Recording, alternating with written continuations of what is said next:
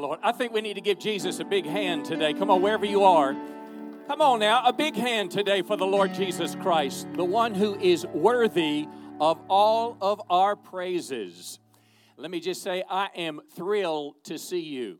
I'm not only thrilled to see you being here, but I'm thrilled to be standing in front of our new building that is going gangbusters. I can't wait for you to see it. I mean, the walls are up. You can see the sanctuary. You can see where everything's going to be. And we are excited about what God is doing in our lives. Listen, we are here today. Our world has been turned upside down for 2 months. How many can say amen? In so many different ways. But you know, it's time to start gathering back in our church. And this is going to be the first. It's a little complicated to just say, well, we'll start next Sunday at the church building just like we were. Because here's what's complicated. We're going to do our best to practice social distancing, to be able to keep people safe. I think that's an appropriate thing to do. Not because the state demands it, but because I want to make sure that you are safe and your children are safe. Well, to be able to do that, we're going to have to not use every other row in the sanctuary and keep a couple seats between people that didn't ride together. Well, what that means is we can only have about 200 and maybe 25 in the sanctuary. Initially, we won't have children's ministry, so we'll use the main sanctuary. We'll use Powerhouse as an overflow. And if that's not enough, if more people showed up for that service, they would just have to watch the live stream in their car. It's a little complicated making that work. We've got to clean the building between the two services and disinfect it. We've got to get the team together, the equipment. So that's what we're dragging our feet about. I've been on a Zoom call the last week with the governor of Texas, the lieutenant governor, and the attorney general. And verbatim, they're all 100% pro and in favor of the ministry of the church is essential now in this time more than any other. And I'm glad I live in this part of the country. So we will let you know. We'll make a decision after tonight. Tonight seems like a great success. We'll make a decision. We'll let you know early next week. But we will be seeing you, Lord willing, eyeball to eyeball next week as we look forward to that. Listen, this is Mother's Day, and in celebration of Mother's Day, I'm going to share the pulpit with my wife, Linnell. And I don't know a better mom than Linnell. And we have done our best as a church throughout the years to practice all aspects of the Bible. And since the Bible says greet one another with a holy kiss, are you scared of me? Yeah. I will wipe off the microphone with my bleach wipe. It is so good to be here. And I want to say to all of the moms, Happy Mother's Day. This is a different Mother's Day than we've ever experienced in our lifetime or in the world, but it is exciting to be with my church family. I've missed you. I love you all so much, but my husband's given me only 10 minutes, and so I am going to jump into my message that I feel like is to the moms here today, but don't fool yourself. This is for every single one of us adults. We all need to take this to heart. We just read through 1st and 2nd Timothy, and there's a wonderful example of the generational blessing of a godly mother and a godly grandmother. And when you read this story, you learn that Timothy was who he was because he had a godly mom and a godly grandmother. Let me first tell you about my story. My mom was a mighty, mighty woman of God, pastor's wife from the age of 18 on. My grandmother, prayer warrior, intercessor. She was one that you'd just be driving in the car, and she'd have what I would call a little Holy Ghost fit, where she would just start shaking and praying out loud, and then she'd prophesy. I have a heritage, and I am who I am today because of my mom and because of my grandmother and because they imparted God's word, God imparted how to pray to me and how to live a godly life. So let's jump into 2 Timothy chapter 3, verse 15.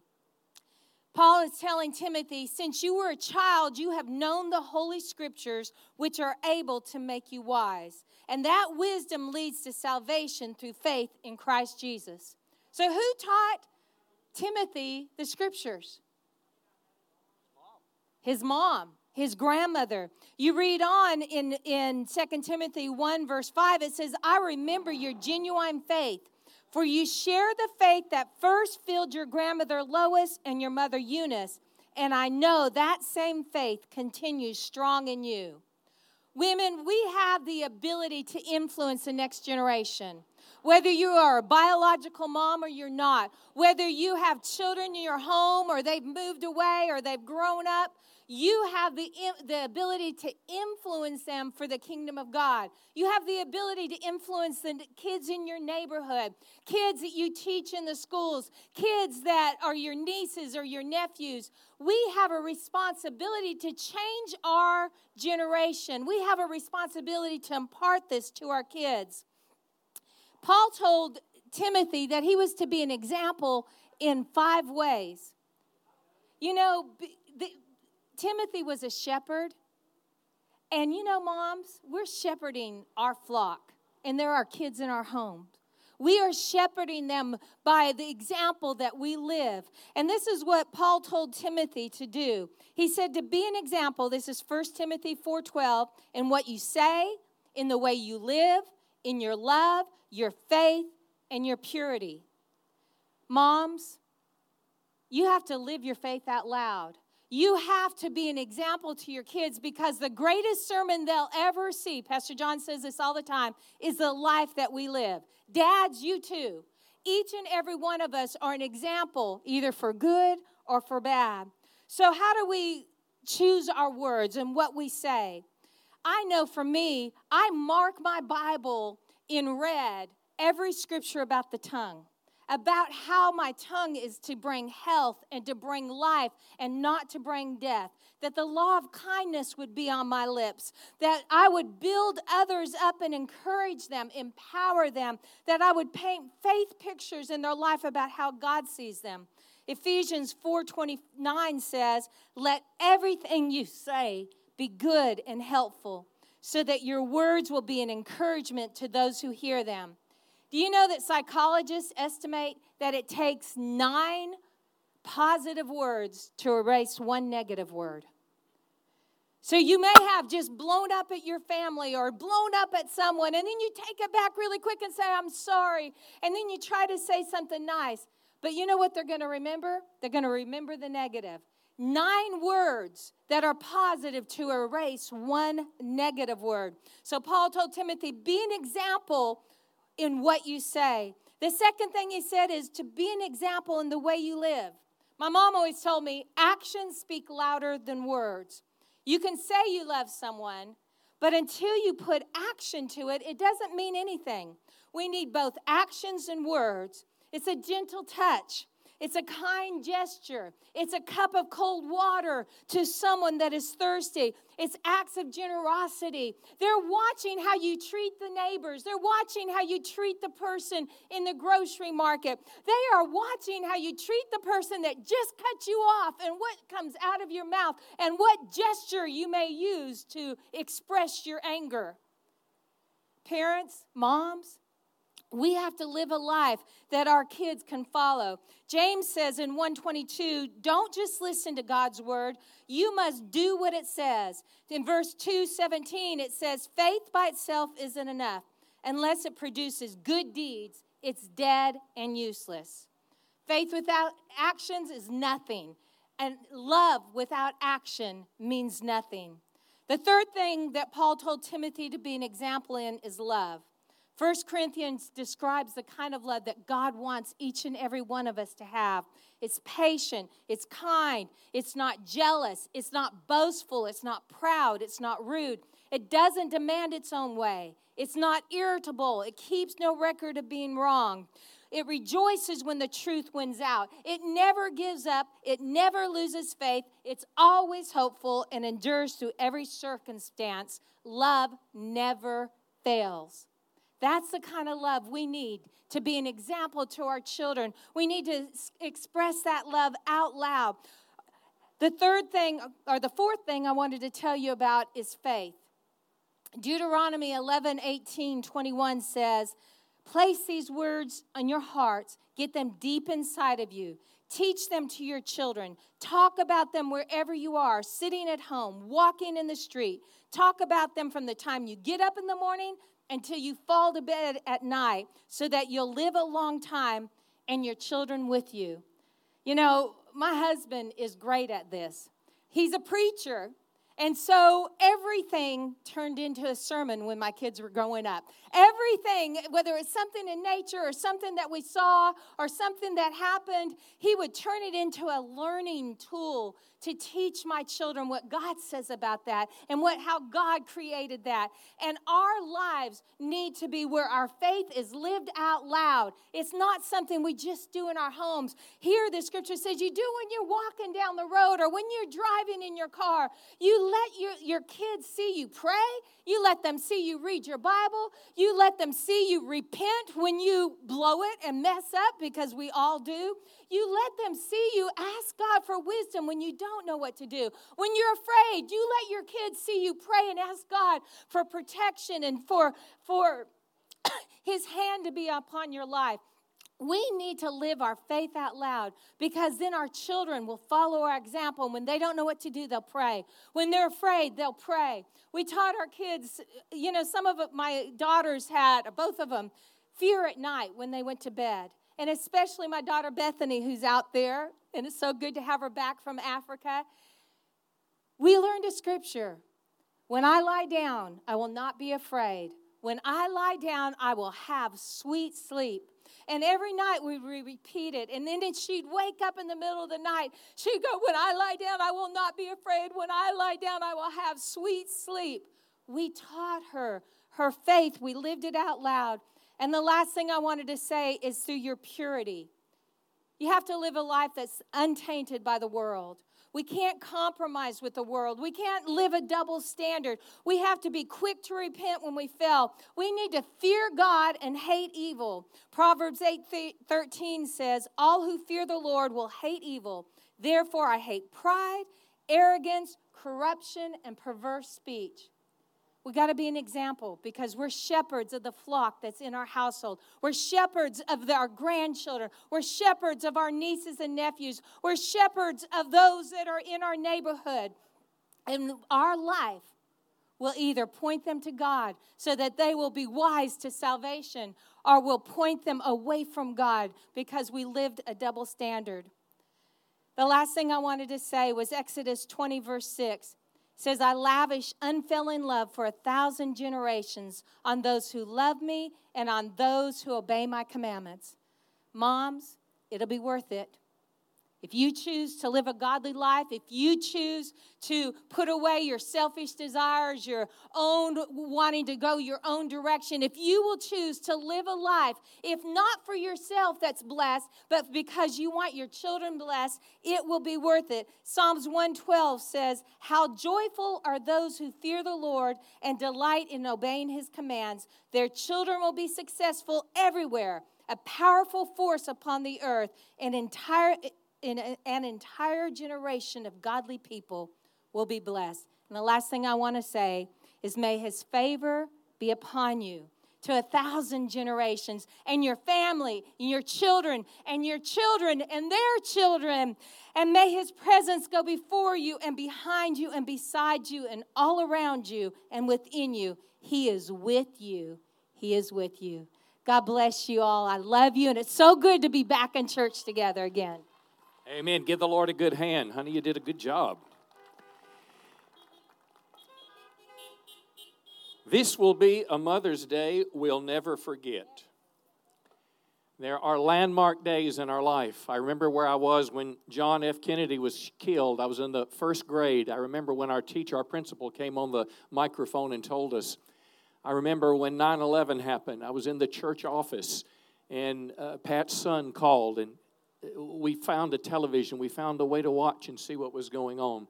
This is a landmark day as a church, as we begin to gather again after having been isolated from one another for a period of time. I want to encourage you, if you have your Bibles, if you'll go with me to the book of Timothy. If it's on your phone, look on your phone. I'm going to look at 8 verses. We'll not go throughout the whole Bible today, but I want to look at 8 simple verses that together, collectively, I call it life's greatest lesson. The books of Timothy, 1st and 2nd Timothy, Paul wrote these words in 1 Timothy 1:18. He said, Timothy, my son, here are my instructions for you. Now think with me just a moment. He said, Timothy, my son. Now Paul was not Timothy's biological father. Paul was his spiritual father. Paul was his mentor. His mom raised him to follow Jesus, and Paul took this young man on and developed a father-son relationship with you. And what the books of 1st and 2nd Timothy are they are the words of a father to a son about how to live your life, about how to lead the church. And the concluding verses that I'll go over today are the last things that a father would say to a son. And I want to encourage you today, because this will apply to a mother, this will apply to a father, it will apply to all of us. Because all of us have people that we love, all of us have people that we're responsible to, all of us have people that we care about, and all of us need to communicate to these people life's greatest lesson. And here's what I'm calling life's greatest lesson. It is to live each day with eternity in mind. Kids, I want you to look up from your coloring book just a second, or your phone. I want all the kids to say this out loud with me. Kids, and go ahead, Mom and Dad, say it too. Say it with me. Say, life's greatest lesson is living each day with eternity in mind. Let's talk about it today. 2 Timothy chapter 4, we're going to look at verses 1 through 8. And as I talk about life's greatest lesson, my question is this. What would you tell someone if you were about to die? None of us wants to die. All of us are going to die. We got some news yesterday that increased our prayer lives. My daughter-in-law, I've had such a wonderful time. She and our grandkids and my son have been staying with us now about 6 weeks. And it's been a wonderful experience. We're all still alive. Nobody has bruises. Come on, somebody say, praise the Lord. We've had a wonderful time together. But she got news yesterday. Her 85-year-old grandmother has the COVID-19 virus. Well, listen, when you're 85, you know that one day you're going to go to heaven anyway. It makes you think a little more pointedly when death stares you in the face. And that's the way it was with Paul. And I ask you this question. What would you tell the people you love if you got a diagnosis that my life is on this earth is going to be over? I'm going to be with Jesus. But what would you tell the people that you care about? And this is what I want to share with you, what Paul told his son in the faith, Timothy, in the last few verses of this last letter he would write. Mind you, Paul wrote these words from a jail cell in Rome. And Paul had been miraculously delivered before, but he knew that this would be the time of his death. Here's what he said in verse 1. I solemnly urge you. He's underscoring these words. He said, I solemnly urge you in the presence of God and Jesus Christ. There's no stronger words that he could say. There was a time when you gave your vow in the court of law, you would raise your hand, or you would put your hand on the Bible. As the president, when he or she takes oath of office, they put their hand on the Bible. It is a solemn oath. It is a solemn pledge. It is a way to say this is more important than anything else. And then he said, I urge you in the presence of God and Jesus Christ. Now listen, who will someday judge the living and the dead when Jesus comes to set up his kingdom. So he started it out with a thought about eternity. And I want to tell you this, my friends, this is something that you will not hear on CNN or nor Fox. You will not hear it in your classrooms at school. But it is that one day there is coming a day of judgment in which we will all be held accountable for our actions. For the believer, it can be a glorious day. For the one that has rejected Christ, a tragic day. But Paul sets the tone of his words with eternity and a coming day of judgment. But the great news, friends, is there is reward for the Christian that lives each day serving the Lord. And with that undergirding, here's what he said in verse 2. Now he tells him, this is how you should live. He said, preach the word of God. Can you say that with me? Come on, a little bit louder. Preach the word of God. Well, you say, well, that's what you're doing, Pastor. Yes, I am. But this word preach does not just mean stand behind a pulpit and talk on a microphone. The word preach means to communicate the gospel. And it is not just Timothy who happened to be a minister, but it is the responsibility of every person that's listening today that Paul would tell us today. Because the Bible is not just an old ancient book. The Bible was written to all of us today in application. And He's saying to all of us, communicate the Word of God to people. Be prepared whether the time is favorable or not. In other words, whether it's fun, whether it's hot outside, whether you've got to go to the bathroom and this will be short tonight or whatever the case is, but you preach the Word of God. Notice what he said. What he said to do was patiently correct, rebuke, and encourage the people with good teaching. In other words, if there was error in a person's life, he was supposed to correct them with the Word of God. If they were sinning, he was supposed to rebuke them. And if they were doing well, he was to encourage them. And I tell you this, friends, Timothy was a vocational minister, but every one of us has a ministry from God to fulfill in our life. All of us are to tell people about God's Word. All of us are to be a living example, and all of us are to speak up for God. All of us are to talk for the Lord Jesus Christ. The Bible is the standard to guide us in all that we do. And listen, children, the Bible teaches us right and wrong. I want all the kids to say that. Say right and wrong. You won't learn right and wrong from the Disney Channel. You may not learn it from your classroom at school, but you learn right and wrong from the Bible. It is God's absolute truth, and it shows us the way to a happy life. It's the first thing Paul said to his son in the faith, is that you are to preach the Word of God. Notice what he said, verse 3. This describes America as well as anything I've heard. He said, a time is coming when people no longer listen to sound and wholesome teaching. When you try to tell someone God created the world, God created the universe out of nothing, they'll say, no, He didn't. They'll say, at best, a Big Bang did it. Or they'll say, the universe was pre-existing. They'll fight against God. They'll fight against His Word. People don't want to hear the Word of God. Now listen, it says they'll follow their own desires. And this is the problem. People have turned their back on God. They'll look for teachers who will tell them whatever their itching ears want to hear. They'll reject the truth. Now listen, they'll chase after myths.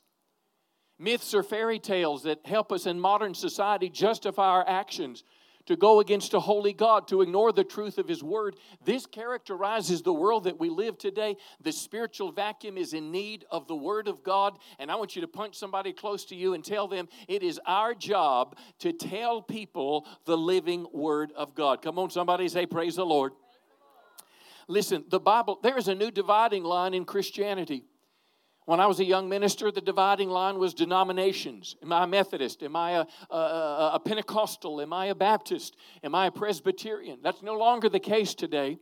The dividing line in modern Christianity is, do I literally believe the Bible is the inerrant Word of God, or do I not? Do I believe the Bible is the source of absolute truth, or do I not? It determines what I believe about marriage. It determines what I believe about gender. We live in a world today that is absolutely confused and turned upside down. But I want to tell you, friend, the starting place for all of us today is a belief that God's Word, the Bible, is the literal Word of God, and it's applicable to us today. Come on, lift your hands with me today and say, I believe as you do in that. Let's look at verse 5. But you should keep a clear mind in every situation. How do you keep a clear mind in every situation? I'll tell you this, friend, once again, it is to let the Bible discern our thoughts and our beliefs. If someone talks about capital punishment, if someone talks about the consequences for a crime, our first response shouldn't be to just go to a psychologist or take a poll of the people or listen to the news. Our first response should be to go to the Bible. If someone talks to us about marriage, if someone talks to us about how we treat our parents as they get older in life, I'll tell you, friends, the first thing we want to talk to is not the person who has the retirement annuity, but it's the Lord Jesus Christ. Listen, it is to look to the Bible to see what God's Word says. Keep a clear mind in every situation. And then he says this, don't be afraid of suffering for the Lord. I want to tell you, friends, there are Christians across this world that are suffering for Jesus. There are Christians today, the most persecuted group of people in the world today. The religious group are the Christians. It is around the world today. It is happening. Missiologists believe there are some 260 million Christians.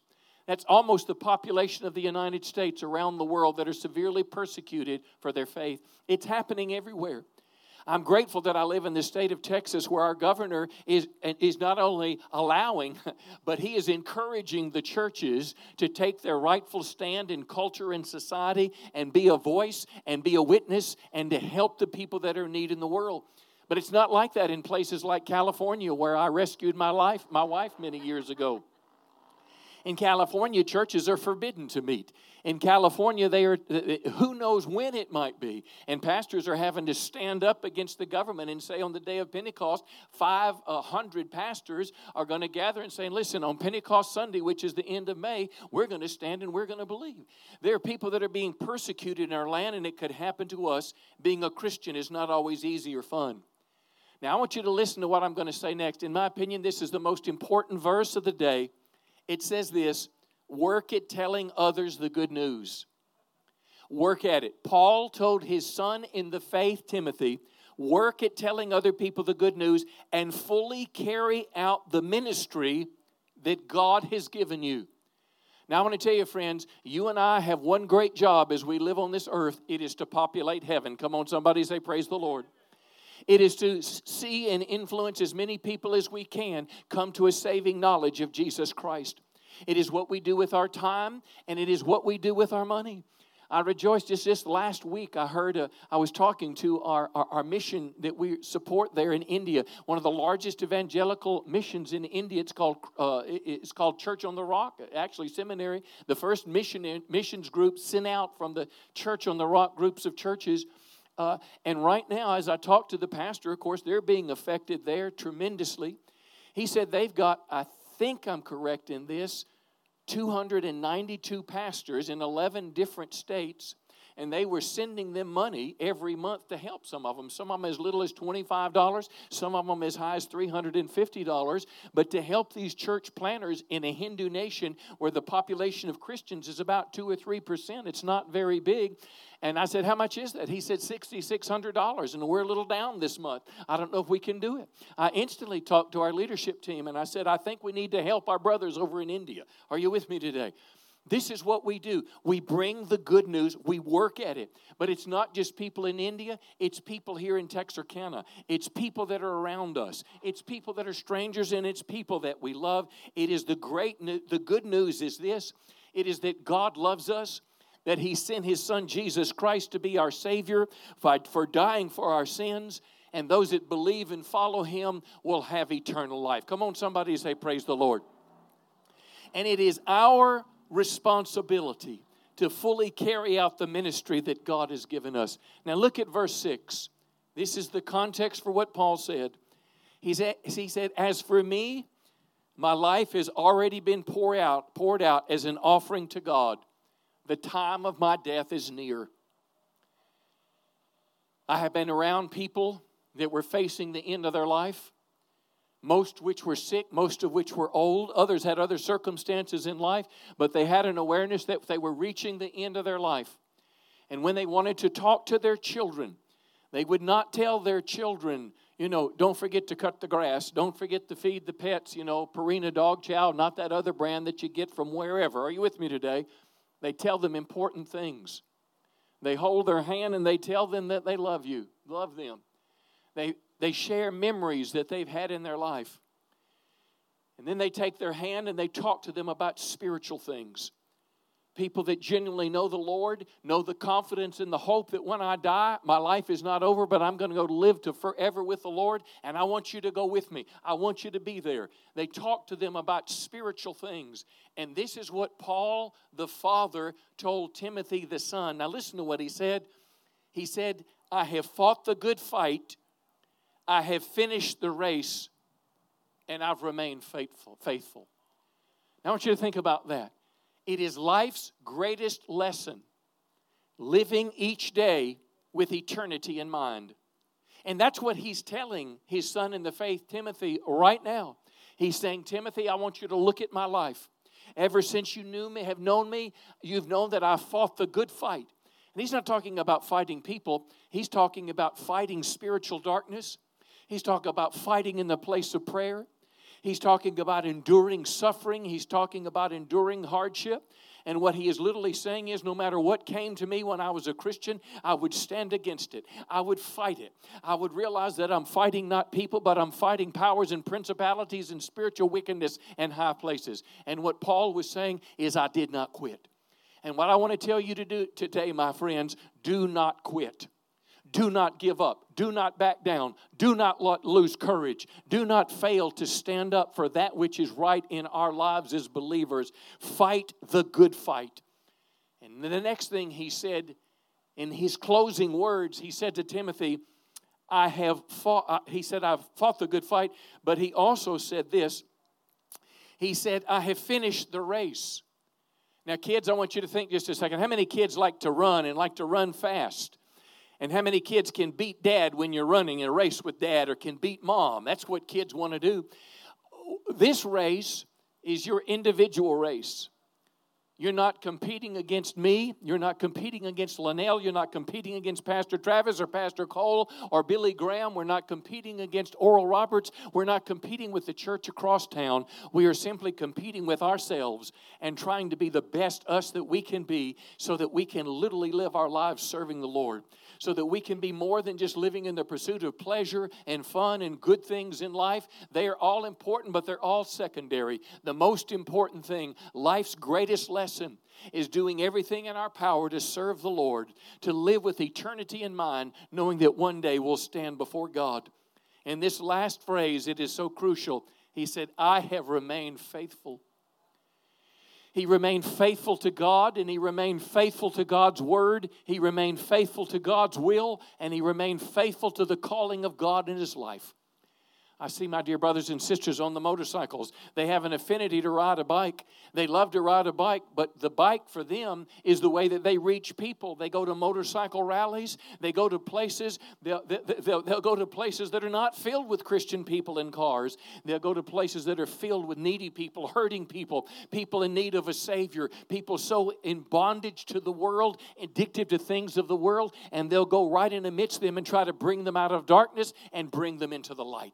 Listen, friends, God has given us all calling and ability. Paul said, I did it to the end of my days.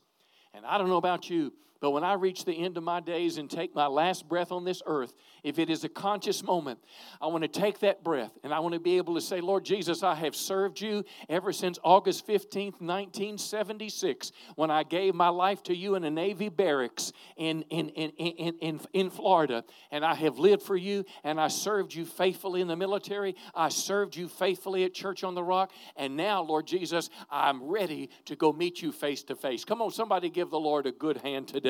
Let that be our desire. And here's the motivation, and here's the conclusion, verse 8. He says, now the prize awaits me. In other words, what Paul is saying to Timothy, he's saying, Timothy, God's going to reward you for what you did. God's going to reward you for every sacrifice you made, every hardship you endured, every bit of difficulty in your life.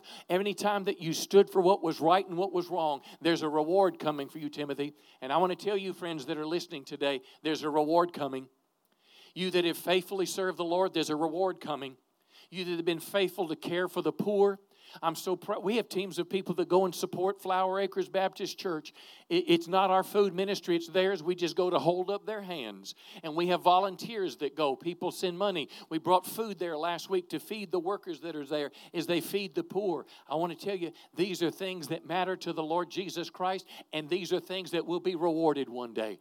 I want to tell you, friends, every prayer you've prayed, every good thing you've done, every dollar you've given to the kingdom will be rewarded by God one day. Notice what he says, this prize awaits me. It is the crown of righteousness, which the Lord, the righteous judge. Now listen, you remember when he started this? When he said one day we're going to stand before God, there's going to be a judgment. Now Jesus himself is the judge, that he's going to give me this crown on the day of his return. I want to tell you, friends, the return of Jesus Christ may be sooner than we believe. It may be sooner than we know. And Jesus is coming back this time not as a baby in a manger, but he's coming back as King of Kings, and he's coming back as Lord of Lords.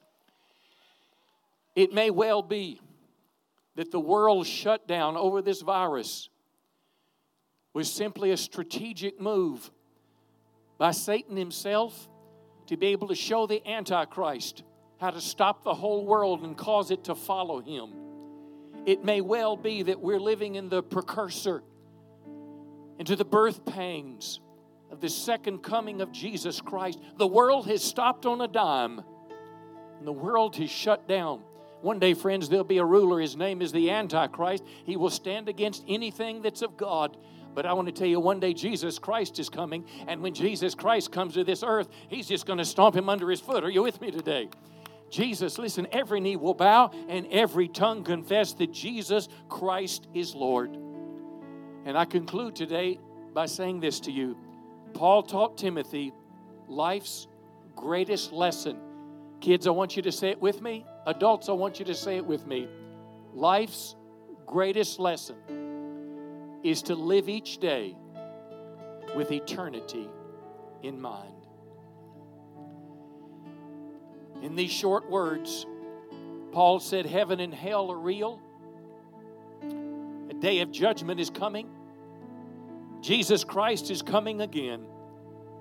Followers of Christ should tell each other the good news, should tell people the good news. And every one of us should fulfill the ministry that God has given us. This is how we live each day with eternity in mind. And this is what Paul told Timothy was life's greatest lesson.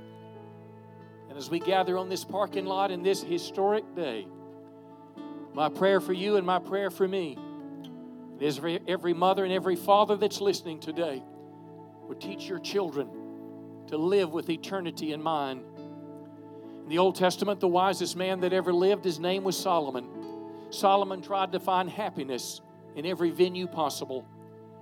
He tried to find happiness in the accumulation of money and the building of homes, and it ultimately wasn't there. He accumulated knowledge. He did everything under the sun. He sought pleasure. But when he finished his whole book called Ecclesiastes, he said, let's hear the end of the whole matter. He said, the whole duty of man is to fear God and obey His commandments, because one day we'll give an account to God. My friend, tell your children, tell the people you work with, tell the people on social media that they should live with eternity in mind. My friend, let's do everything in our power to populate heaven, because one day Jesus is coming back to this earth as King of Kings and Lord of Lords. Come on, give Him a big hand today. He is worthy of our praise. Hallelujah. Hallelujah. Listen, why don't we just all stand to our feet right now if you're seated? I want you to just stand to your feet right now, and we're just going to just worship the Lord just a moment. Just give us some little song behind us, and I want you to just let your praise go to heaven right now. Just close your eyes and just begin to declare Him as your King and worship Him.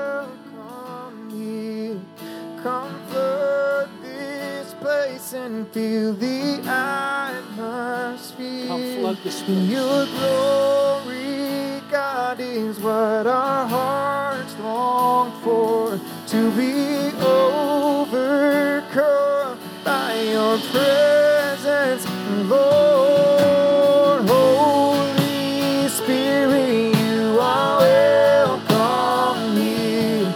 Come flood this place and fill the atmosphere. Your glory, God, is what our hearts long for, to be overcome by your presence, Lord.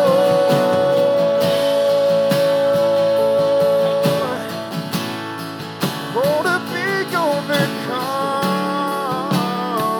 Wonderful Savior and awesome God.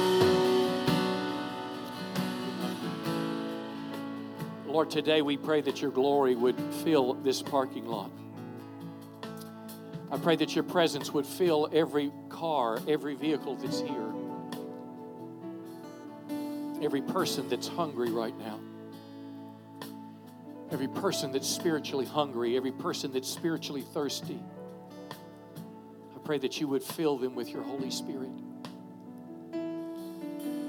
I pray, God, that there would be a river that would begin to flow in all of us. Let it flow into this very building, Lord, as we're here on the parking lot today. But let it flow in our city. Let your presence flow, Lord, in these 2 restaurants to our right. Let your presence flow across the shopping centers and the malls, the car dealerships. Let your presence flow, Lord, into the Pleasant Grove area. Let it flow, Lord, into the city of Arkansas, into Miller County. Let it flow across to the Walmart and the Lowe's. Let your Holy Spirit just go, Lord, into downtown Texarkana, and let it go into the colleges. Let there be a sweeping revival here in Texarkana. Would you pour out your Spirit here, and would it sweep across the nation and the nations of the earth?